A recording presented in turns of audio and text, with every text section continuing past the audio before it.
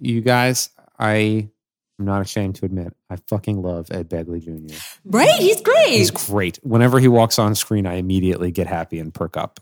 Something good's about to happen. I saw him in real life. Where? Candle Cafe and the Upper East Side. You know, he's really like eco-friendly and vegan. Yeah. And it's a vegan restaurant. And I was really excited. He's a very tall, happy guy, very positive. I don't know. He's a really good actor. He's great. Did you talk to him? No. I'm sure he would have been fine with it. But yeah. I would, I like to leave. I had a really bad Michael Ian Black situation. I heard he's a kind of a prick. Or at least not like if you don't know him, he's not like a very approachable person. Well, it was just a weird situation. So, Evan and I went to college together. So it was actually at the Black Rock Starbucks in Connecticut. Yeah. And he was there, and I was really into The State and like Wet Hot American Summer. Yeah. And so I saw he was there, and I was like, I don't usually get super excited about celebrities, but I was really excited. So I tried to like go over to talk to him. But right before I went over, some guy went over. It was like, "Hey, you're the guy from I Love the '80s," and he was so not into it. He was like angry. I'm sure that this guy came up to him. So then I like tripped and knocked over all the mugs at Starbucks, and then while I'm picking them up, I'm a big fan, and he was just like, "Thanks," and then I walked out. Well, you know what? That's neither a score against you nor a score against Michael Ian Black. Right. I think that sounds like the timing was off. Yeah, I think the timing was off. And he probably just wanted to be left alone in this random Starbucks in Connecticut. Yeah, but there's a graceful way to do that flatters a person, and then there's going up to someone and saying, "Hey, I love the '80s," which is just like as obnoxious as can possibly be. Oh yeah, and of the full body of like what he's done with his career, that's probably his I'm least sure favorite. That's what you least want to be associated with, no doubt. Yeah, I think he was on that show Ed at the time. Yeah, right. Yeah. So Justin Long was on that show, and I think his dad lived around. Like he was a professor at our college. Oh, cool. So I think that's why he was there. But nice. He was like, yeah. So I don't usually go up to celebrities and say hi. I did it once. Normally, I've seen a bunch of celebrities, and I don't really care beyond like, oh, I know that person. I'm not that kind of guy. But I went to the New Venus Diner once, which is now closed on 8th Avenue and 23rd Street. And nobody knows this guy, but John Schuck was sitting like 2 tables away from me. John Schuck you ever see the movie MASH? Yes, yeah. He plays Painless Pole, the Polish dentist who has that whole like storyline in it. Anyway, it's been a while. Yeah, he played Herman Munster in the remake of The Munsters in the late '80s. Oh, okay. He has a recurring Klingon role in several Star Trek movies. Anyway, he was like part of Robert Altman's like revolving cast of people in the early '70s, and I'm a really big Robert Altman fan, and I love John Schuck, and he has one of my favorite performances in any movie ever. In this movie that nobody's ever seen called Thieves Like Us, which is probably like his biggest role ever. He plays like a psychopathic bank robber in the 1920s. So I saw him at the table, and I just like on a hunch was like, I bet people don't come up to him all the time. And no one knows who he is. And I just want to like, I want to be close to Robert Altman's vibe somehow. So like I put my dignity aside to go talk to him, and he could not have been nicer. And then after he finished his meal, he came up to my table and was like, "It was very nice to meet you, Louis." And he remembered my name and shit. I was like, "Fucking A, man." That's nice. Yeah. There's certain people who like don't get recognized a lot, so they enjoy it. Yeah, probably. When Magnet first opened, I was working the box office, which at the time was when you first walk into the front door, just in that vestibule area. We had a card table with a literal box of money on it. So I was sitting there giving tickets at the card table, and David Wayne walked in and went, "Oh, cool," and took a bunch of postcards and then walked out and has never come back ever again. He saw it as a local comedy venue. Never been back. Never came. I saw David Wayne on the subway once. Talk to him? No. Yeah. I'm like traumatized. I get very nervous. I saw What We Do in the Shadows, and Jermaine Clement was doing like a talk back, and then he was taking pictures after. And even in a situation like that, I almost didn't do it because I was so nervous. And then my friend made me do it, and he touched the lower of my back. Really? Yeah. I think just to take the picture. Yeah. Not like he wasn't being like. No. He was being fresh. Yeah. But it was just funny because my husband took the photo, and you could tell I was like so excited. And he was like,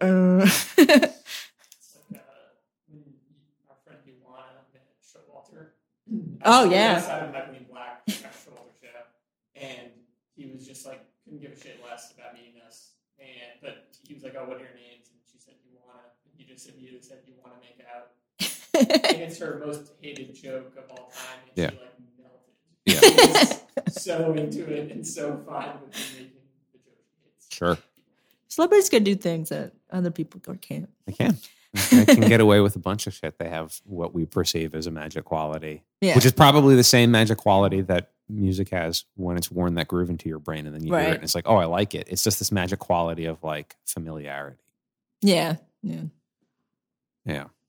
Are we recording? Oh, cool. Great. Well, then we might as well get official with it. Oh, yeah, sure.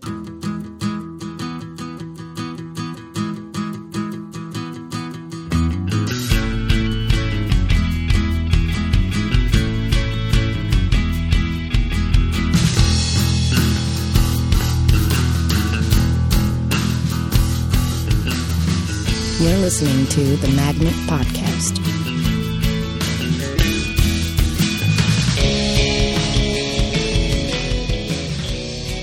Didi, how do you pronounce your last name officially? It's Tayback. Tayback. Oh, it's pretty close. Yeah. I was going to say Tayback. Tayback.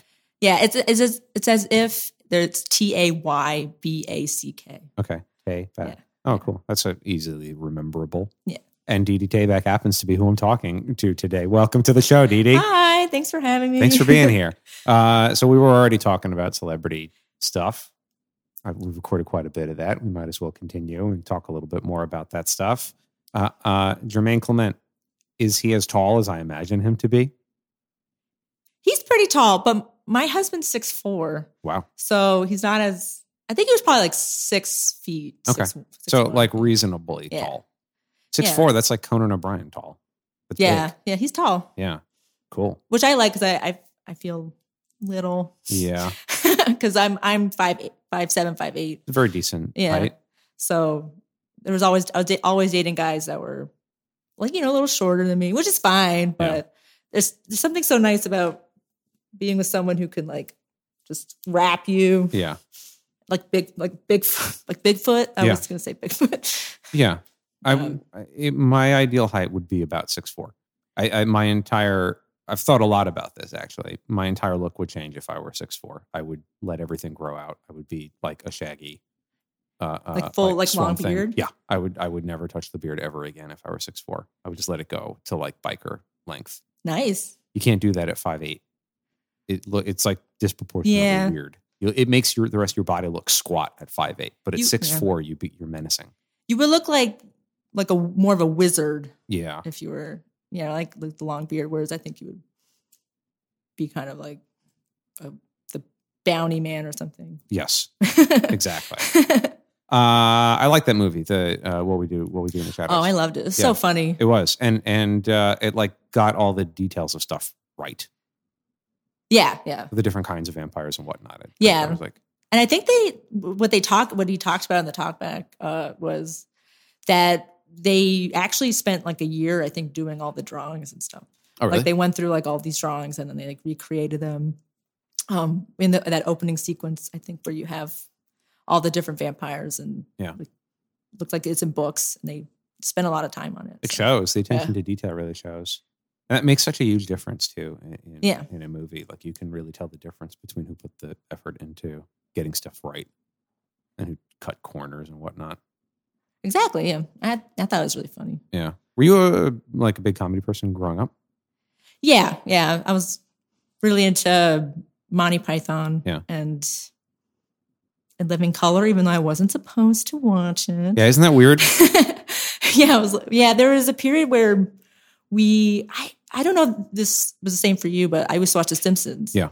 And if you wore a Bart t-shirt to school, you would get in trouble. Like you had to turn, and it just said "Eat your shorts" or "Eat my shorts." Yeah. And nowadays, I think kids wear crazier shirts. But you had to turn it inside out. You were like a bad seed if you had a Simpsons shirt on. Yeah, there's like in one weird way, things are like way more permissive now than they were when we were kids. Sure. And then in another way, things are way more rigid than when we were kids. Like I remember now Like I remember writing stories for English class deliberately just to annoy the teacher that I would fill with like all kinds of exotic forms of violence just so I could like cause a scene when I read it in front of the class. That now they would call the FBI. They would like, you know, Lewis is a serial killer. Yeah. Yeah. But you get away with it no problem. You just get like a little like finger wagged in your face. But back then, if you wore a Bart Simpson shirt to school, you would be sent home. Right. Yeah. They were completely insane. Really strict about it. Yeah.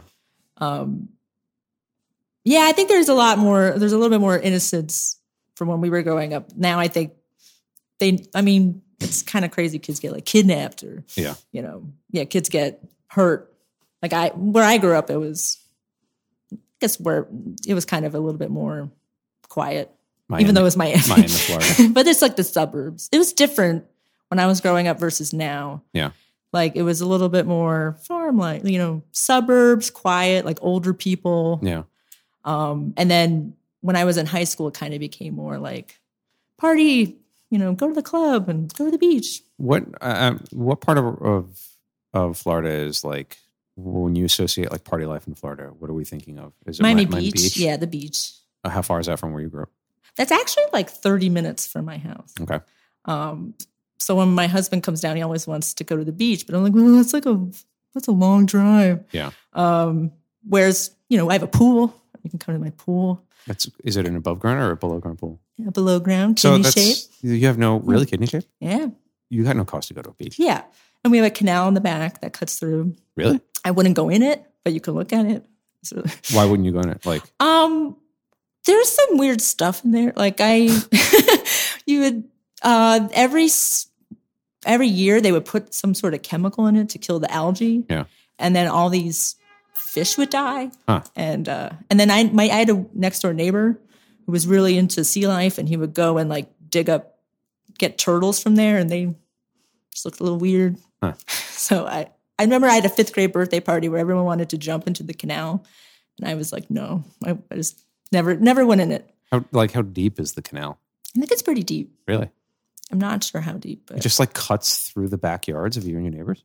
Yeah. It's so they drained out. It's like a man-made canal, okay. And they drained out Lake Okeechobee, and yeah, it's just right in the back, and you can connect to probably the bay somewhere. Huh. Is it like wide enough to like, if you wanted to like run away from home, could you just like put like a floaty in there and float down the canal? I could have, yeah. But when I ran away, I just tied my blankie into, like hobos, yeah, cartoons, kind of bundle. Yeah, to a bundle. Yeah, and then I would just walk under a bindle. Yeah, to like a bindle to like my tree in the front yard, yeah. And then no one ever came to find me, and then I would go back because I was probably hungry or something. Yeah, I think I ran away a couple of times. I never got farther than the corner. Yeah, and the same thing. I had like when I was a kid, we had like a shrub that separated my property from my neighbor's property. There's like a little area. If you could crawl under the shrub, there was like a little opening inside the shrub that was like big enough for like 2 kids to fit in.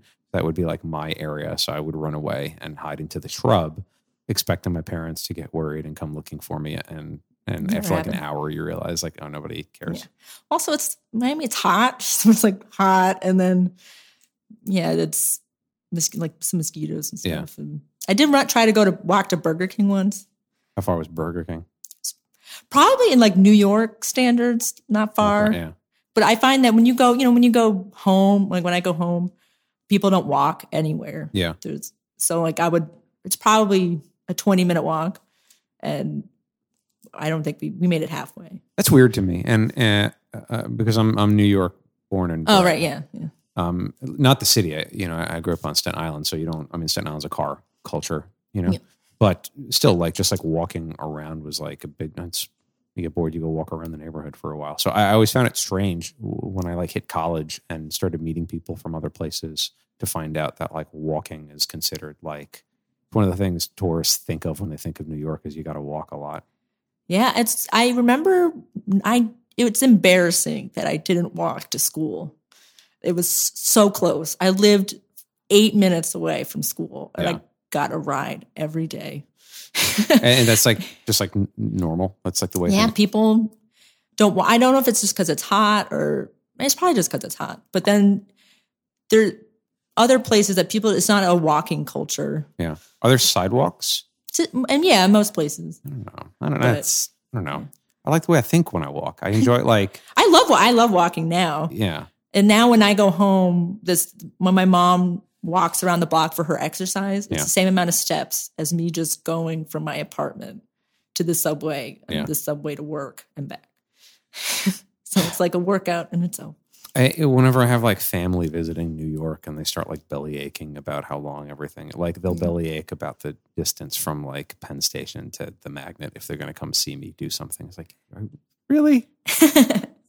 Don't be silly. It's good for you to walk. Yeah, you just you don't get used to it. Like my parents grew up here actually. And I remember being little and coming to visit, and my dad would always want to just walk, and we would think it was horrible. Yeah. And now he loves it. He loves being in the city, and you can just like kind of walk home or like keep, walk around. Yeah, there's like a freedom attached to it. What brought your family to Miami, Florida?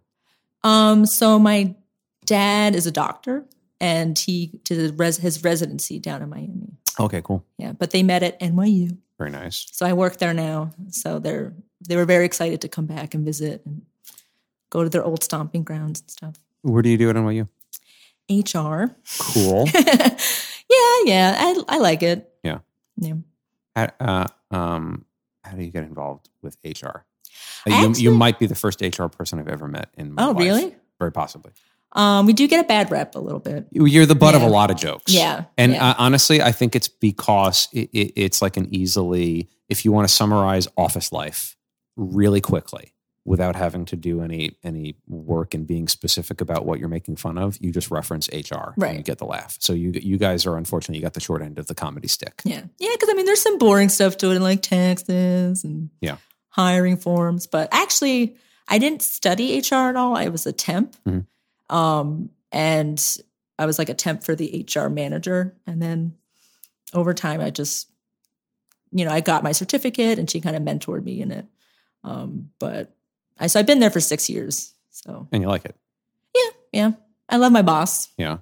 Shout out to Audrey. Way to go, Audrey. She probably won't listen to this. You never know. Yeah, it's true. Maybe if she's up like really late one night with like a toothache and she can't go to sleep, she'll start like Googling.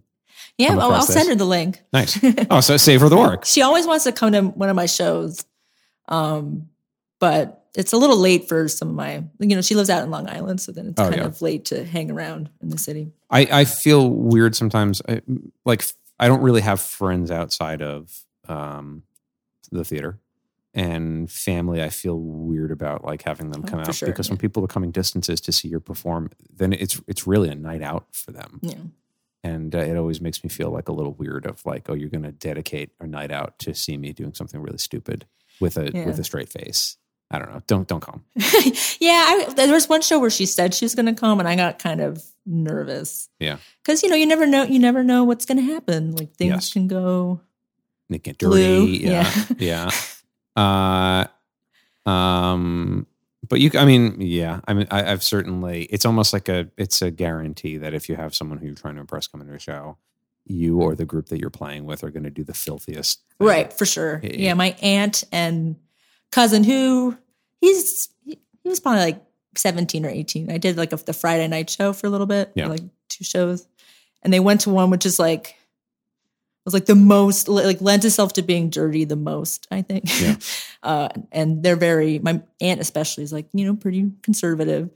And there was a scene where we were in college and like people were having sex, and someone had to go in to be the person to have sex. And it took me like a long time. I was like, I don't want to be that person. And I ended up not. I made another choice. I was like, I'm not going to do that. Yeah. For my cousin or my aunt. Well, those are always tough moves because you have the one side of it is fulfilling the whatever the punchline is. But the other side of it is you also know that like if you go out there and simulate sex, it's going to be a really gross moment that gets no real response. And you're never going to be able to pull back from that, really. So like that always puts me in a little bit of a panic when stuff like that comes up because it's like, all right, what's the comical choice to make here that will satisfy the needs of this show and also let me walk away with my dignity? And it's almost never, hey, all you kids listening to this podcast, take this one to heart. Sex itself is never funny on stage. Right. The lead up to it is hilarious, and the after fact is hilarious, but the act itself is best left to the imagination. And it just makes everyone feel weird, I think.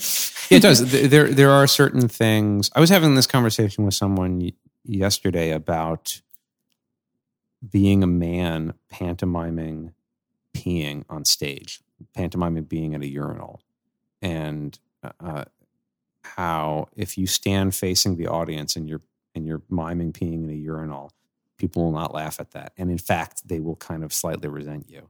But if you turn your back to the audience and go up against the back wall and pee like that, they will have the greatest time. And it's just this like mental thing of the first one feels a little bit invasive. You're forcing people to think about something that they really don't want to have front and center in their mind.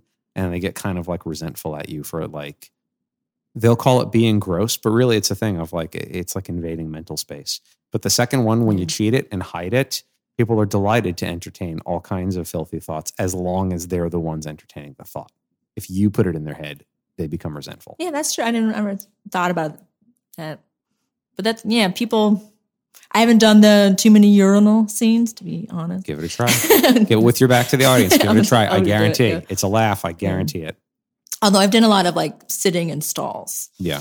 But not, Those never worked for me. I've done a lot of sitting in stall scenes, and like going to the bathroom and sex are both like, avoid them on stage. They just like, they're rarely funny. But I always find that like in my mind, someone struggling to go to the bathroom is very funny. Like the psychology of like sitting and waiting for a long time and having a lot of time to kill, to me, is very funny. And I always assume that that's going to be funny to an audience too. So whenever I've like done a scene where I'm in a stall, I'm like, in my mind, I'm like struggling. Not like, the joke is not that I'm struggling. The joke is that I'm sitting there for a long time and nothing's happening, but I know my body, so it's going to take a while. Never gets a laugh. Never. So I just try to avoid bathroom scenes now. Yeah, that's probably true. I think when I've done it, it's like someone else, and then you're like talking. Yeah. And then you're like, go wash your hands. Yeah. But then you're stuck in the bathroom.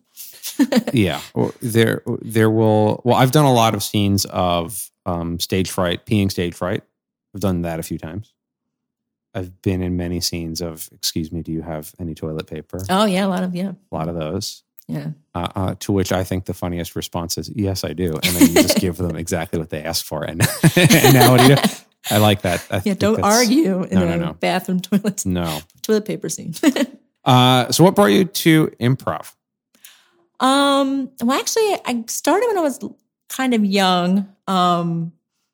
I was a very theatrical kid. And there was a University of Miami theater camp that I went to. I think it was about like in 4th grade. And then part of that is you did jazz, tap, voice, acting, and improv was one of the ones. So I always thought that was fun. I also remember, just thinking about that, remembered that you had to come in with a song. Mm-hmm. And I did Sweet Transvestite from Rocky Horror Picture Show. Cool song. Yeah. But for an 8-year-old doing it, it's probably a little weird. Did you know what you were singing? I don't think I knew what a transvestite was. No. You liked the tune? Yeah, I just love Tim Curry. I love the movie. Sure. Yeah, Tim Curry. Yeah. And then, so you do improv, like, it's more like sketch stuff. And then I was always really into that. And then in college, you do like the orientation show and you see there's the improv team there and they were like amazing. So I was like, I'm going to audition. I actually had a friend like force me to audition because I was so nervous. Mm-hmm. And then I got on there and there's like a short form team and a long form team. This is at Fairfield? Yeah, Fairfield. In Connecticut, where you met Evan Barton. Hey, Evan. I was a senior when Evan was a freshman. Oh, very nice. I forced, thank you. If anyone wants to thank me at the Magnet, Evan does improv because of me. So what were the circumstances? What did you see? What was the spark in Evan that made you push this? It's just, I think I saw a lot of myself in him. You're a freshman, you don't know anyone, and you do a free like workshop where you kind of get to know each other and you do games. And it's really fun, but when you don't know anybody, it can be really nerve-wracking. And he was there, and I don't remember exactly what the scene was, but I thought, oh, he's funny, and it's a great community at Fairfield, and it brought me a lot of joy. So he wasn't going to audition. I was like, you should just audition. Like, what's the worst that can happen? And now he's Improv King. Life-changing event. And now he's the producer of this podcast. Yeah. Wow. You know what? None of us would be in this room right now if you didn't push him, perhaps. Think about that. That's very interesting. Yeah. But he's a wonderful improviser. So. Oh, yeah. But there was I think one of the best first improv experiences, because it's just the best group of people who were just there to have fun. Yeah. And I was always kind of weird and had like a weird sense of humor, still do. Yeah. But everyone there appreciated and was on the same page. And the teacher there, the improv teacher who ran everything, she was great and really taught me a lot. So, I've heard, I didn't do college improv, but I've heard some, what to me would be horror stories, right? Yeah, of just like college groups running the gamut from just like a frat house mentality of misogynistic bullshit to being so super serious and tightly wound that it sounds like it's no fun at all. It sounds like Fairfield in your day was like the sweet spot, was like the right spirit. Yeah, there was really like no misogyny, I don't think. Well, not when I was there. Anyway. Yeah.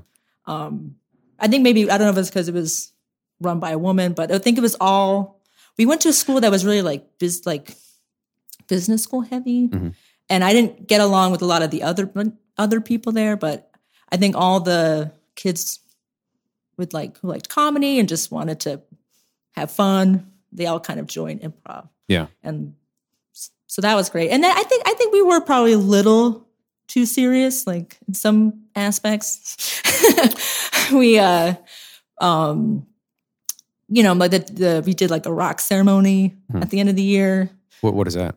This is probably like on the spot secrets that I'm spilling. Oh, you don't have to share this. But it's fine. It's at the end of the year, you kind of like, we do there's almost like a mix them up, and everyone performs and does an opening number kind of stuff and does improv, and then everyone gets a rock and they go to different people, and you're supposed to put like a positive feeling into the rock. Mm-hmm.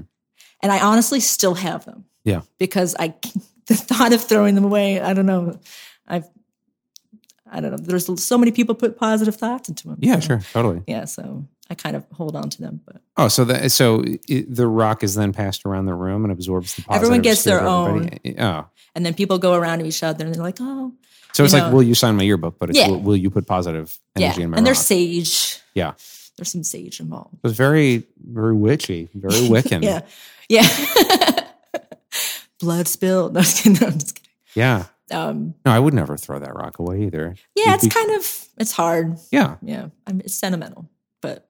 Yeah. Well, it takes on a symbolic value, and, I absolutely believe in power objects, and, like you'd be crazy to want to get rid of like that. My Horcrux or something. Yeah.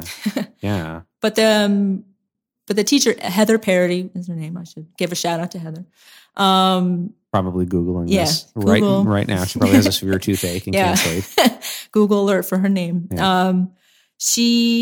I think was way ahead of her time in terms of improv theory. She was always about like, cut the bullshit, be truthful. That's what's funny. Trying to be funny is not funny. Because it took me a long time. I would get nervous, so I would think of what I was going to do. I'll be like, oh, this is really funny. I'll do this. Mm-hmm. And then she'd be like, no, Dee Dee, and go back. And like, she kind of got it out of me. And she would be like, just step out and be honest and be truthful. And it changed my entire thing about improv. So, what does that mean to you to be honest in a scene? Like react. Doesn't mean you have to necessarily be yourself. I like playing different characters and stuff, but you have to be true to that character. Or, if someone makes a a choice, like someone comes out and makes this decision, you have to be, decide what my character in this moment would say or how they would react, instead of just being like, dick joke, or, things like that. So. Although, yeah, dick jokes could be honest. Like if you're well, yeah, I guess a dick joke could be honest. If a dick joke is coming from a recognizable point of view, then I suppose the joke is not the dick joke. The joke is the person making the dick joke. Though, if you don't know what else to say in a scene, literally saying the words "dick joke" probably would do the trick more often than not, I guess. Yeah, but then you just ruin the scene. But then you're stuck with it. Yeah. So for you, it's all it's a point of view, right? Thing. Yeah. What would this character say about this? How would this character feel about this? Laying that groundwork and then letting the jokes come out of the consistency of that point of view. Yeah, exactly. Yeah. Cool. Yeah. And then, now I sometimes I step out. I don't have anything. So I want to visualize that. So you're in a show and you step out with nothing in mind. What are you likely to do then with nothing in mind? Are you likely to wait for someone, or are you going to how do you get yourself going? Most of the time I kind of go for some emotion, or I'll make a quick choice in my head of like if I see someone's going out and they're opening a fridge, I'm like, oh, maybe we're roommates. You have to start with sometimes something, but then don't have everything so that you can build together. You don't want to step out and be like, hey, George, you're my father. How nice to see you. Oh, it's the talent show, Although that's not so bad, actually. Sorry, guys. I'm just so good at improv. I can't come up with a bad investigation. So that would be you just give yourself that little bit. Yeah. So be able to and your partner something, I've done scenes with people where they just don't do anything, and that's kind of hard. You don't want to put all the work on one person. Sure. How do you like to play? What's your ideal situation? I like playing different characters. And then sometimes I like kind of doing this slow build where it starts off slow and then it can kind of get fast and heighten until at the end it's crazy. Yeah. I sometimes could be a little wild cardy. How would you describe your own sense of comedy? That might be the most obnoxious question you could ask anybody. Oh gosh. Or maybe here's another better way to ask that. That puts you less on the spot. What makes you laugh? What are the things that you look to as always truly funny for you? Sometimes it's randomness. Yeah. When someone's very specific, with a specific detail that you go why? Where did that come from? And it still pertains to the scene, but it's just being really specific. I think. Yeah. We were talking about Michael Ian Black before.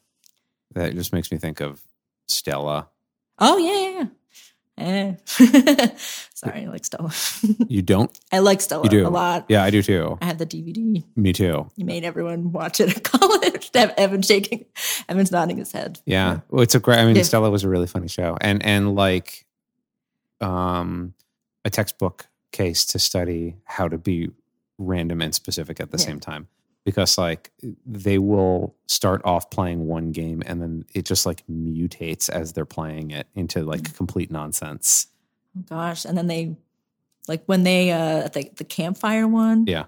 Where then they listen to James Taylor's Fire and Rain. Yeah. For 5 full minutes. Love that. Yeah.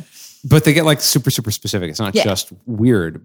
But I think random would be a pretty good word to characterize a lot of the way that they play stuff. Things just get really random, but also hyper specific. Yeah. So you're constantly left surprised at what the hell is going on. Yeah, exactly. That's a good way to put it. Surprising. Sometimes I surprise, myself with just way my brain works and in shows and stuff and rehearsal. I don't know how to approach this question. How do you surprise yourself? It was the question, but that seems like a bad question to ask. No, well, I'll probably have a weird way of answering. Like you have so much random crap in our brains, right? Like this random information that we pull. And sometimes when I'm in a scene and the first thing that comes to my head and I say it before really processing it, and most of the time I make myself break a lot. Yeah. Just because I'm like, where did that come from? Like, why did I say that? So you'll open your mouth and let stuff come out without fully knowing what is coming out? All the time in life. and yeah, it's probably, I don't know if it's good or bad, but that's, That's right. Or break down into song, like things, you never know. Well, I'm trying to break it down to, there is for me sometimes like a mental screen goes up that like blocks that kind of stuff. Like if I'm by myself at home or like taking a shower, it's like a psychedelic 60s cartoon going on in my brain. There's just like random things floating through the sky of my mind. And I'm like, I don't know what the hell that is, but I'll sing along with it. I don't know. That's weird. But like shit just pops into your head out of nowhere that you're like delighted by. And you have no idea what the hell it is. It's like a little bit of a song that as you start singing turns into like nonsense, or it's like a phrase suddenly pops into your mind that, pass the oatmeal, Jim, will like come out and you're like, I don't know what the fuck that is. But then sometimes I find that when I'm performing, there's like a screen that blocks that stuff out, and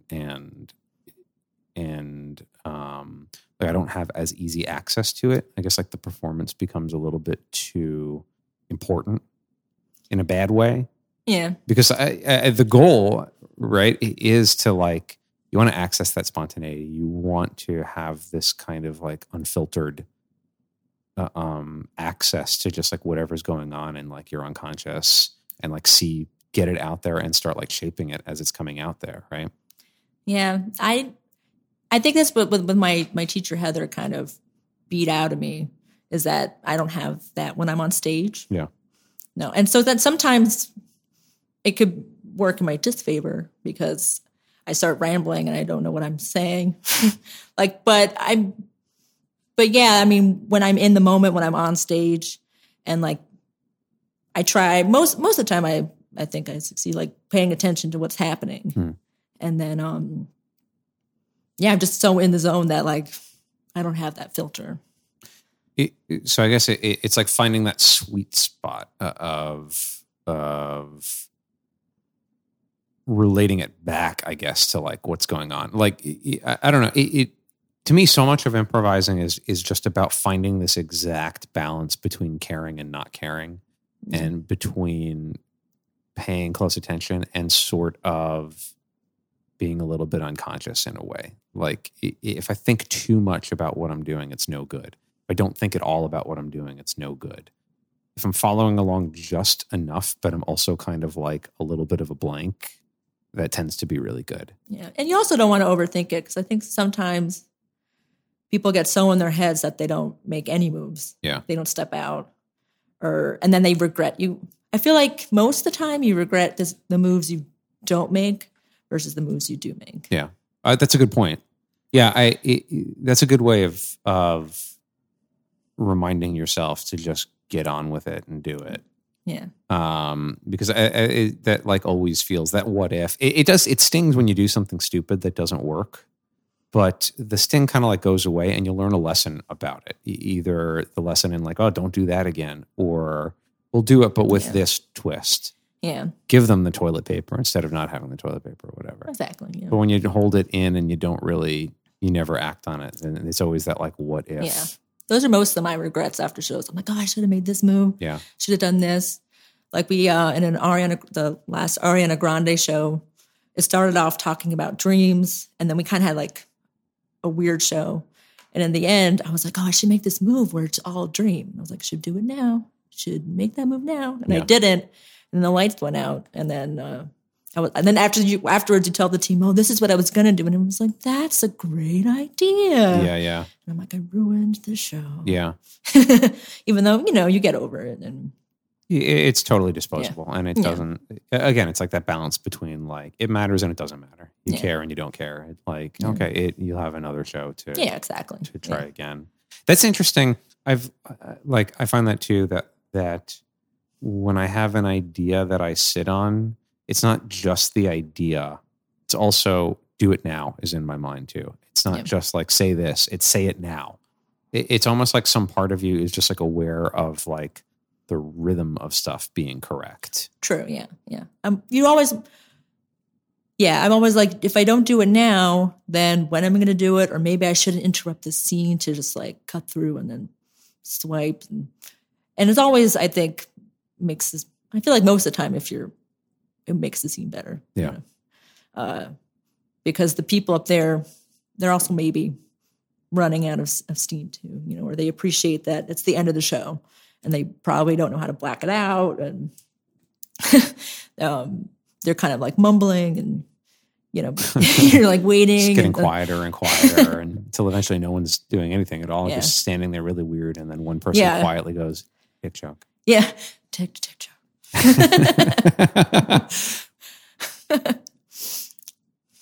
What do you like to get from other people on stage? Like, how do you enjoy what to you is a very like inviting energy to receive from a fellow player? I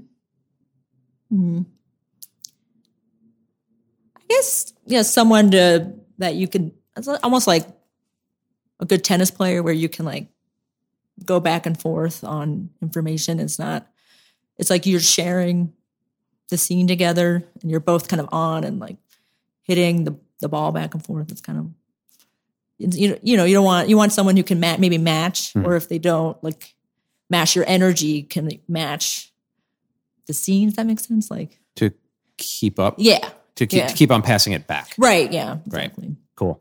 And then, be able to move things forward. Yeah. I kind of definitely try to live by the philosophy that there's no wrong choice that people make. Like, that I'm probably not old game, but the improv exercise where someone says like, let's play, gravel fun. And everyone goes, yay. And then you make up what that is. Yeah. I try to play like that. And I like it when other people play like that, where my ideas aren't necessarily what they would have done, but they appreciate it. They take it, they add on to it. And they're like, yes, this is this idea. And then build from that. Versus I've done other scenes and been on teams before where I make a choice. Sorry, I'm like cold. I think I sound like I'm crying or something. And then she really is crying, folks. She's a polyp, but she's in hysterical in tears. I shouldn't point it out. It's so much. It's a weird moment. We're going to write it out. We're going to see what happens. Do you want to? I might put my jacket on my lap. Okay. But I've done scenes before where people, like I made a choice and then the whole game is that girl's weird or that character's weird. Yeah. And then it's just taking me to different places where my character's weird. And I don't like necessarily like that. I like it where you play the game of the character. Like, this character's weird, but, if you take her to other places, like, there's smarter moves you can make versus just calling out a character for being strange. Yeah, it's almost always a mistake to do that because if anything, you should never comment on the weird part of it. Just let the weird comment be weird and then surround it with, take it really seriously. Yeah. But you've like completely deflated it when all of your attention is just on calling out the thing that everyone already knows is weird. Yeah, and I like to have fun. Yeah. I think that's my big goal in improv is to have a bunch of people that you want to just have fun and you support each other and you're positive with each other. Yeah. And I think when you do that, it just takes the fun out of the scene and makes me want to make the choices I would want to make in a show. Mm-hmm. So There, for anybody who's not familiar with the game that you're talking about, it's the one, I think it's called like Playground Game. Right. And the idea is that someone just suggests the title of a game as if everyone already knows how to play it, and then you play it on the spot. And it's super great. It's a really awesome game. And one of the interesting things about it is all you have to do, like in a classroom setting or a rehearsal, is add the words, "Hey, everybody, let's play blank." And people will very unselfconsciously and unguardedly get on board with whatever and just start figuring out rules and patterns. On stage, in a practical setting, when you don't have that phrase, "Hey, everybody, let's all play blank," and you just make an offer, that's where like people will kind of like hold back and like think really hard about like what you're trying to go for and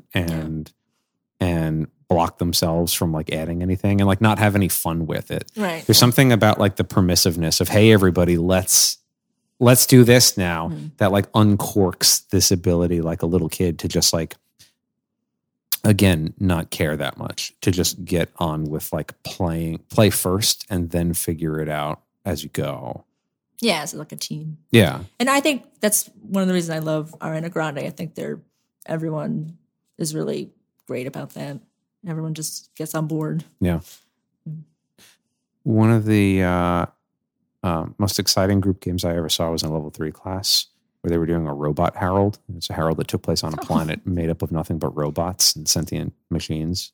And somebody initiated a group game by going, "Initiate group game," and then immediately everyone at once became like a Voltron machine, like climbing each other's backs and stuff like that. And then just like walking around the stage as like a Voltron machine fighting another Voltron machine.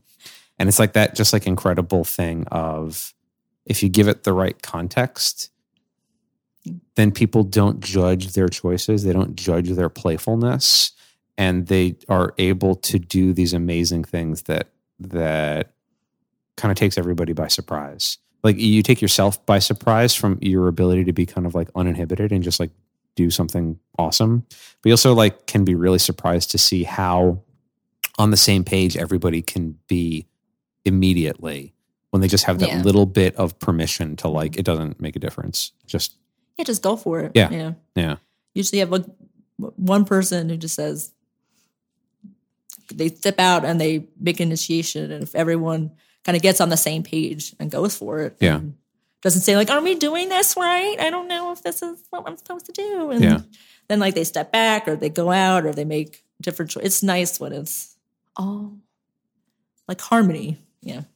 I read a quote that really stuck with me. I was reading Improv for Storytellers by Keith Johnstone. Have you ever read that? No. It's a really fucking batty book. It's like hard to follow. This is a terrible. No, it's not terrible. Yeah. It's a good book, but it's like you have to know a lot about like how Keith Johnstone works as a director, and you have to know a lot about like theater sports and like the different kinds of improv he's kind of innovated.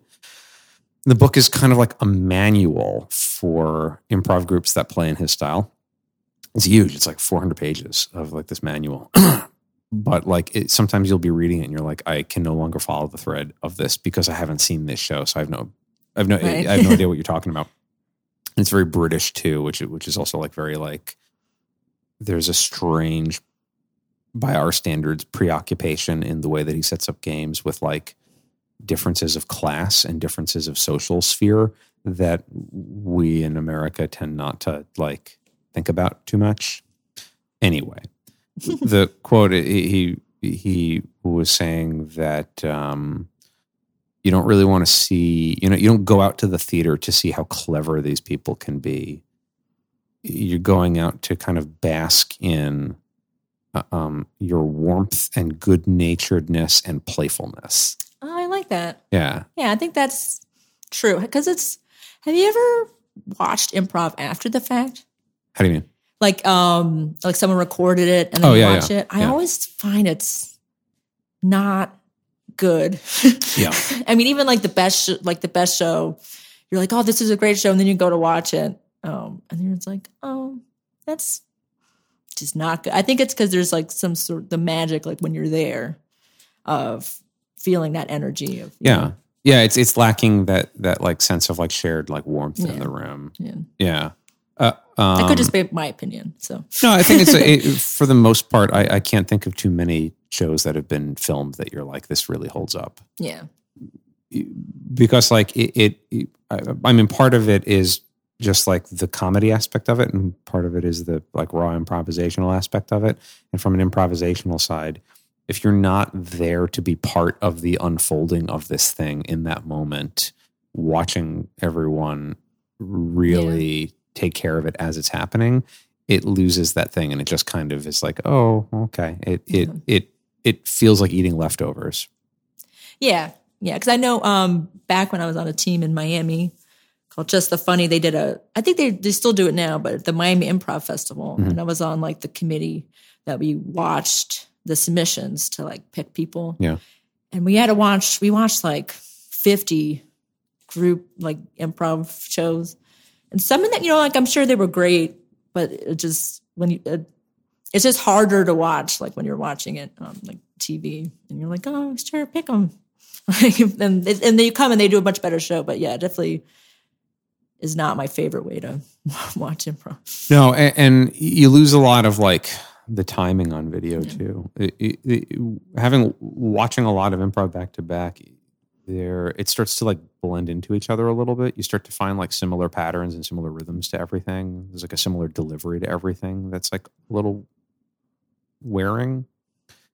But when you're like live and in that moment, watching the way that people are like subtly and specifically screwing with the rhythm of something can make all the difference in the world. And then you watch it on video after somebody else's video and you kind of doesn't really have that relevancy in that moment, and it loses its charm. Yeah, I had a friend who after every Just the Funny show, they would watch it and like give notes. And I'm like, that's probably like the worst thing I would ever. Yeah. I mean, I know people do it, but I wouldn't want that. That like, why exactly? I think they thought like, oh, this would be a good way to get better is to sit and like watch the show and to be like, oh, like, this is what we did wrong. Like almost like football players. I think they do that, right? Yeah. They watch video. They watch sports. So I think they thought like that would help, but I would find that to be horrible. I hate watching myself too. So yeah, well, that's a golden road to putting up that screen and blocking any ability to let yourself go. Yeah, because then you're just second guessing every single thing that's about to come out of your mouth. Yeah, I think that's a weird way to do it. Yeah, yeah. You get some notes and then you kind of move forward. Well, if you're a stand-up comedian, I see the value in like studying your own work and improving it because you want to nail this specific thing. You want to get this joke perfect. You want to get the timing right. You want to get your delivery right. But I think it's more helpful to have someone face-to-face tell you your general habits, and then you can kind of offer you maybe like a challenge to like nudge yourself into like a different, make a new habit for yourself over time. Yeah. But if you're bringing like a stand-up's sense of precision to like studying your own work, I don't think it works really well in an improv context. Yeah. I think it just makes you too, because in stand-up the entire goal is, at least for most stand-ups, I think, the entire goal is to work really hard to make it look like this is all coming out of your mouth right now. But it's actually a very precise performance that has been like worked out. You can't have that same worked out quality as an improviser because it really looks like it's worked out. It looks like you've prepared what you're going to say and what you're going to do before you do it. And it's just like not fresh. Right. Yeah, I've had a friend come over to me after a show. It was like the first improv show. And she was like, so that was scripted, right? And you're like, no, it's not scripted. So you kind of want it to look like kind of together and not like a hot mess or anything. Yeah. Was that a compliment to you when someone asked if it's scripted? Yeah. I would think so. Because it means, it's like as if we took the time to like write something and then put it together, and you work well with the people you're with. Like it was probably a tighter show. Yeah. I think like you can look at that from two different ways. On the one hand, for someone to feel that a show is scripted is to feel like, oh, this I can't tell the difference between something that was on purpose and something that was a controlled accident, which I think is a really big compliment. And then on the other hand, there's having the quality of being worked out beforehand that makes you feel almost like watching a politician. It's like a quality of like lack of sincerity to what you're doing. Your mannerisms have been worked out beforehand. Your mannerisms are practiced. Your delivery is practiced. You know what I mean? And, that's true. That I would take that as an insult or like I would fail myself if that were the effect I were having in a show. True. I think she enjoyed it. Yeah. She was also German. So, so like visiting for a little bit. Oh, so, yeah. I think she would have been pretty vocal if she didn't like it. Germans will tell you if they don't like what you're doing. Yeah, exactly. Like straight up. Yeah. But yeah, I see what you're saying though. You don't want it to be too like rigid. Well, no, I mean, I would always take that as a compliment if people think it's scripted. I can think there's always like one person in a class or like one person who you played with in your early years on a team that you look back with like a certain amount of like fondness and also gladness that you don't have to play with them again. And they have like that thing where it's like everything out of their mouth feels canned somehow. Yeah. You know what I mean? Like it just like. Yeah, I was in so at UCB, I think it was a level 2 with Doug Moe. And this has to be like the weirdest class. But in this weird class, there was this one guy who like was very like almost hated improv, but was doing it. And then when we had to do the show, you have to do like sweep edits. And he would like basically come out and like mock the sweep edit. He came out and he was like, oh, I'm editing. Like it was just really bizarre. And it was almost, I was like very happy never to perform with him again. He like hated improv. I think he hated the class. What's the fucking point? I don't know. You spend a lot. You spend like $300. And I found it entertaining.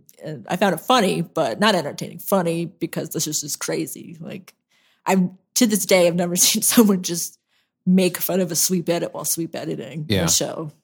Like seriously ran across the street. Ran across the stage like, and it was like, why are you here? Why did you come to this class? It's like, it's like 8 weeks. I can't even understand like why you paid $300 and so like you want to like see the 8 weeks through, but then don't go to the show if you hate it and like if your attitude is just going to be like fuck this. Stay home. Yeah, I think you did like a tag out, and he was just like, and like, like tag someone out, in like just the most sarcastic, weird way. I've been in class with people where I was convinced that, like, it was like performance art that they were doing. That like being in the class was like an act of performance art because they were just so aggressively insane about everything, and clearly we're not there to learn or play along with anybody. That either this person is batshit nuts or they're like Andy Kaufman, and this thing is like one gigantic meta joke that they're playing. Yeah, and then I think I had a friend who was like, he's probably going to get on a UCB team. I bet they'll love him. I never saw that guy again, though. Yeah. Oh, I don't even know his name. Yeah, thank God. It would be a real pain in the ass if you continued going through levels. I had a guy on my level 2 at UCB who like was the single most difficult person to play with ever. And it got to the point where like a lot of people in the class really started enjoying him because he was so, you knew what was coming. You knew no matter what, it was going to be difficult to play. And you started to just kind of feel this like sense of like free fall. But he would like literally, he would deny everything. And if you agreed with him, he would then deny that he ever said the thing that you're agreeing with to begin with. And he always made you crazy or always made it that this was just a dream and you were hallucinating. Like always. It was so insane. And he had this thing where like he would step into everybody's scene. And so like for our show, like he was like told to like not do that. And then of course he did it. And I remember like one scene, they like killed him in the scene to get him off the stage. And then he came back. He went backstage and started pounding on the wall. And he was playing his own zombie body under the floorboards, trying to get out of the floorboards. It was so great. That was really funny. Just complete like batshit insanity. You look back fondly on those oddballs. Yeah, for sure. Yeah, I did a UCB intensive, actually with Nick Kanellis. Yeah. Back in 2008, like before I moved here. And there was a guy, he was actually a wonderful improviser, but he spoke no English. Mm-hmm. I think he was Colombian. Mm-hmm. But it was like really interesting to do scenes with him because he never spoke in a scene. But he gave so much with his like physicality and like expressions that like you could totally do a scene with him. And he was like, it's probably one of the best improvisers I ever met. I don't know where that guy is, but he was a joy. But I always remember him because at first you're like, well, this might be hard because he doesn't speak any English. And it wasn't at all. He was so funny. Have you ever done gibberish scenes or like a gibberish show? Yeah. I think we had to do like a gibberish herald. Yeah. I think once. Probably more than once. Those can go bad. Yeah. But when they don't go bad, when they're handled well, it can be amazing the difference in the quality of your performance. Because it forces you to just have to do exactly what that guy did. You have to be really present to stuff. Right, yeah, for sure. And when you can't be funny with your words, you start having to, you either go insane with your behavior or you become a better actor and actually just kind of like really put emotion and put feeling into what you're doing and physicalize stuff. And the results can be kind of amazing to watch. You could see somebody really become fascinating to look at just because they're not allowing themselves to like, they have to believe what they're doing up there. And they have to believe what you're doing. They have to commit. Yeah. And like lots of like him looking at like eye contact. Yeah. Like, or anyone's giving, you know, that eye contact to make sure. Yeah. Oh, are we thinking the same thing? Like, Totally. Yeah. And you know, that's one place where like I used to hate gibberish and I've come to like love it. And I think that one of the aspects of it is eye contact can sometimes be very scary because you have this sense of the other person expecting you to say something. And then the eye contact actually makes you want to like look away. Not, you know, you don't know the right thing to say, but in gibberish, since there's no obligation to say anything important at all, that eye contact really becomes the lifeline of the whole scene. It's just staying totally committed and totally present to each other. It can be really beautiful. Yeah. There's something that we did in college, I think I've done since then in other classes, is something called Meisner. Yeah. And at first when I did it, it was like very scary because you'd sit and you just look at each other and then you have to repeat the same word back and forth. And then and for some reason, I guess not for some reason, but because you're so present with someone, like the emotions just go like up and down and you really become very open. Yeah. And I think sometimes as performers, we tend to like close that off. Yeah. We're like, oh, no. I don't want to be vulnerable. Like, or I don't want to be too emotional. Like, got to be funny. But it really like when you're focusing that much on like the other person or your partner, it's pretty amazing. Yeah. That's like one of those like recharge moments that makes you remember like why it's so exciting to do theater to begin with. Yeah. But you know, it's interesting because like you have that experience and you're like, man, this can be so profound and so vulnerable and so energized. But when I go to play, I do have to be funny. Right. Yeah. You know, and you take that too far and it goes right back to like that Keith Johnstone thing of you take it too far out and then it's just watching people stand there being clever about everything, being totally unaffected by everything. I'm just saying and doing funny things.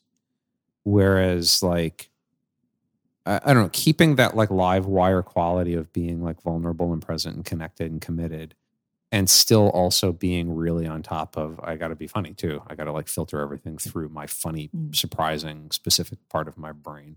That seems to be the hot spot that you're looking for. And, you know, even as we're talking about like crazy people in classes, it sort of like occurs to me that like, well, if you look at these people who are just like a real handful and do everything completely insanely, if you take the bad attitude away from that, in a way, it's almost like, well, I kind of aspire to do what that person's doing. They don't it's care. Just minus the bad attitude. Yeah. That sense of unpredictability and being insane is actually like, oh, that's what I want. I want to be I want to be totally surprising. Yeah. But married with warm and good-natured and playful and not a pain in the ass of everybody. Like I want people to want to be surprised by me rather than have people be on guard about it. Right. Like, what is Tina going to do next? Yeah. Like, oh, she's ruining the scene. Yeah. But like that kind of is like the goal in a way is to like let that guard down. And I guess you can look at it from like a place of vulnerability. You can also look at it from a place of letting that screen down and letting the unpredictable stuff rise up to the surface and letting yourself truly be improvising in that moment, truly spontaneously be doing stuff that even you're like, I don't know, this seems like a fun thing to do. Let's do it. Yeah. And what's funny enough is I guess people could think differently. I never thought of myself necessarily as like a wild card. Yeah. I thought it was just more like, I guess weird, but still buy the book. And then someone else kind of was like, oh no, like you never know what you're going to say out of your mouth, but it's always hilarious. And I was like, oh really? Like I guess you never really know what kind of player you are until other people tell you. And I kind of find it's best like not to think too much about it.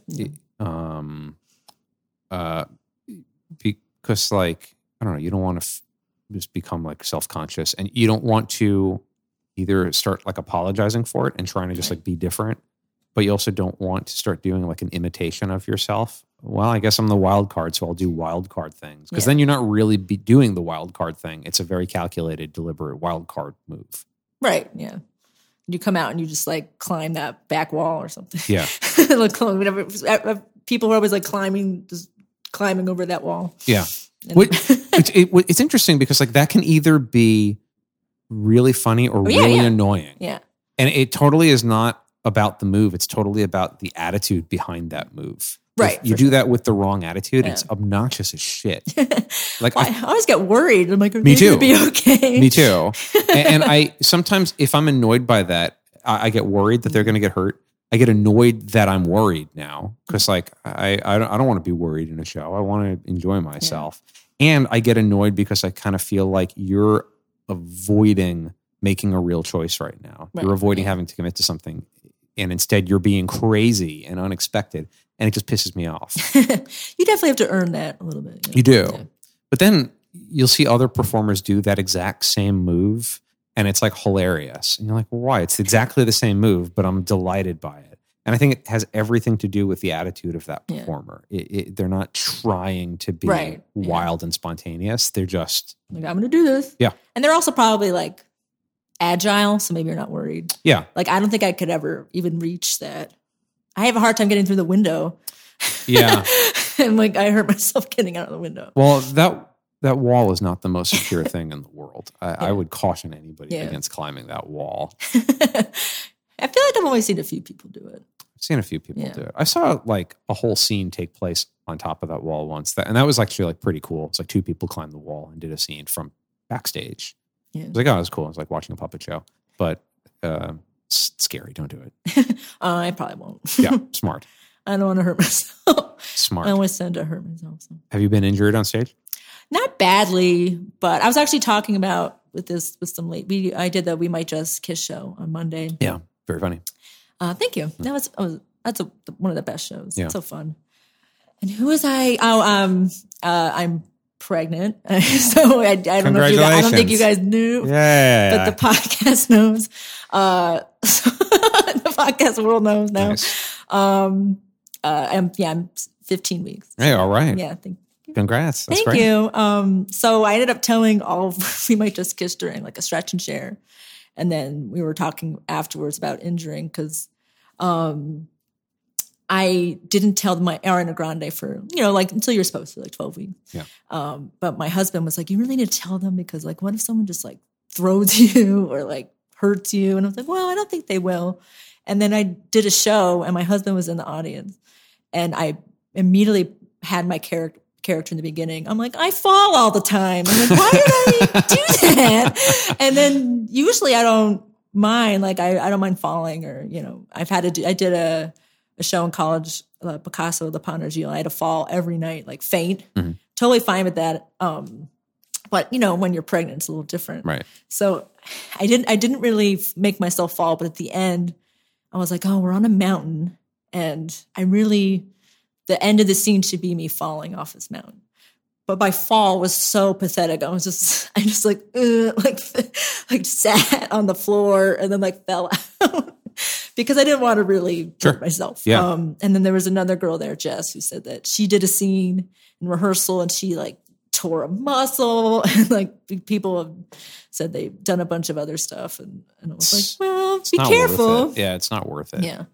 Though, like, defining yourself as the character who falls, and then your big dramatic fall is like a really like slow, silly, drawn out thing. Funny, right? Hilarious. Yeah, Nick said it was funnier. That's my husband. Nick said it was funnier, my bad fall versus me, even just like me falling. Yeah. It was just how weird I felt. Yeah. I could see where that would be super funny. But I've like I've like stubbed my vagina in shows. Like we used to have rehearsal cubes, and I've totally like ran into it, and I always never hurt myself too badly where I needed like an ambulance to come or anything. But I've never heard that phrase before in my life. Stub my vagina or stubbed a vagina. Yeah. I don't know if that's a real thing, but that sounds just horrible. It hurt. I'm not gonna lie, but Yeah. I obviously could still have children. You tell. Yeah. Okay. Huge relief. Oh my God. But yeah, I mean, I think you could walk into stuff and it just pokes your vagina. I probably spent vagina more times on this podcast now than anyone combined. That's probably true. And you've said vagina more times in the last 15 seconds than in the entire other hour and 10 minutes, which is nice. We should add it in to the beginning. We can bleep out. We can add vaginas into this, right? We can do whatever we want. We have the technology. On that note, Dee Dee, I think it's time for a little bit of improvisation. We're going to have you improvise a very serious scene opposite a jar of pickles. I don't know if you listen to the podcast, but this has become a thing we do this season. What we have here is a jar of pickles. And for 60 seconds, I'm going to give you a situation, a very serious situation. And for 60 seconds, you're going to improvise opposite this jar of pickles, as if this is your scene partner. Okay. It's basically like a monologue, but you can pretend that the jar is talking to you. Here's the rule of the scene, Dee Dee. Okay. The rule is that if you address the jar of pickles by its proper name, you call it jar of pickles for comic effect. Okay. So that's don't name it. That's don't name it like Rick. It'll be like jar of pickles. Okay. That's it. Do we have a suggestion of a very serious scene? Do we run out of Abby's serious scenes? All right, listen. I'm going to say this here for those of you listening. I saved this until the end of the podcast. This is the mistake I've made. I figured this out. I don't give this information until after the goodbyes on the podcast. Most people probably turn it off by time, so nobody's heard this. We are open to take suggestions for scenarios for very serious scenes. So far, the only person who's given us those suggestions is Abby Russell. She's given us a bunch, and we're very grateful for it, and she's done a great job with Abby. it. But if you want to hear your name, shout it out here on the Magnet Podcast. And this is, I'm not going to lie, it's a big podcast, okay? Yeah. Dozens of people listen to this podcast, maybe in the hundreds. Heather. Michael Ian Black. That's exactly right. That's exactly right. If you have a toothache late at night, you're probably listening to this podcast right now. You want to hear your name, shout it out. Hit us up on Twitter and give us a suggestion for a very serious scene opposite a jar of pickles. And we will use your suggestion, provided that it's not grotesque or offensive. But otherwise, we will use it. Okay, so Dee Dee, here's your situation then for this jar of pickles then. And I'm going to wing this one. I didn't come up with one beforehand, so here it goes. This jar of pickles is your sister. Okay. This scene is you telling your sister face to face that she's no longer welcome in your home on Christmas. Oh, jar of pickles! I didn't think you would come on Christmas. I really think it's best if you go. No, don't touch me. I just, it's just been really hard because you don't listen to me. Okay. You keep that hug to yourself. You keep that hug to yourself. You're not allowed here. No, I don't. You gave me a present. I take your present back, Jar of Pickles. No. Oh, it's the Harry Potter book. Which Harry Potter book? You got me only one? There's like 8 books. It's not even the new one. You got me Order of Phoenix? Get out. Order of Phoenix is the worst Harry Potter book. What happens in it? Harry's just an asshole. Jar of Pickles. I'm ripping the pages out of the book, I'm ripping them and throwing them, and then I'm going to eat one. It's hard to swallow. Yeah, and the book's hard to swallow too because someone needed to edit. I'm not really sure why J.K. Rowling can all of a sudden write as many words as she wants without any editing. Okay, all right, Jar of Pickles. Sorry, I'm just calling you George of Pickles. And that's a very serious scene with a jar of pickles with Dee Dee Tabak. I'm going to go ahead and say it. I think this was our best very serious scene yet. Oh, thank you. It's because Order of the Phoenix sucks. No, just kidding. Is that true? Is that the worst of the books? For me, I don't like it. Okay. Harry's a jerk the whole time. Yeah. And Ron too. Really? Yeah. Do you not read Harry Potter? I've never read a Harry Potter book.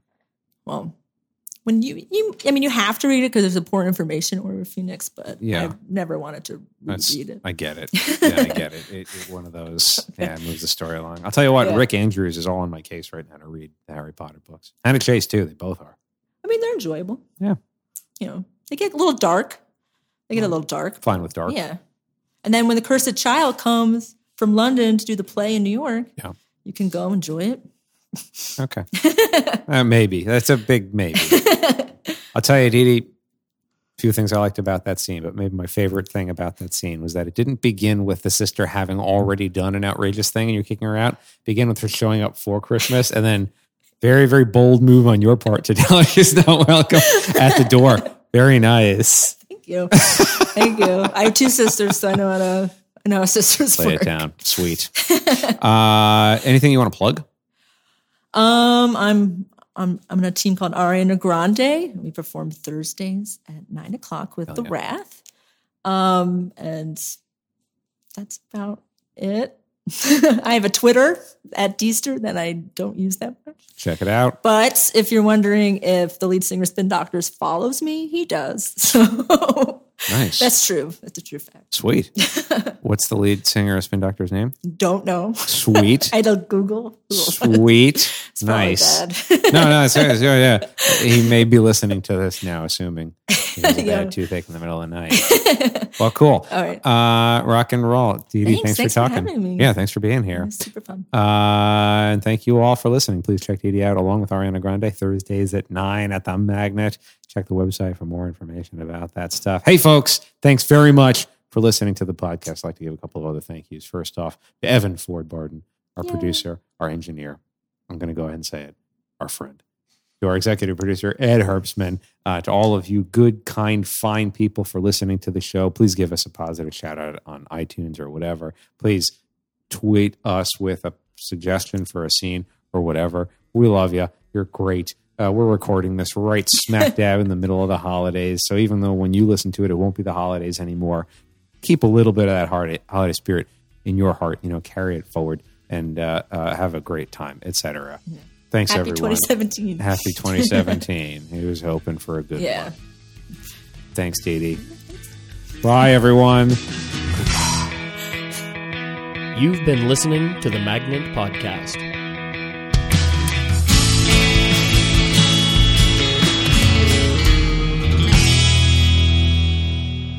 This podcast has been brought to you by the Magnet Training Center, where we teach classes in improvisation, sketch writing, musical improv, storytelling, and more. If you're interested in checking us out, we offer free weekly intro to improv classes. You can find out more about those free intro classes and all other classes we offer at magnettheater.com.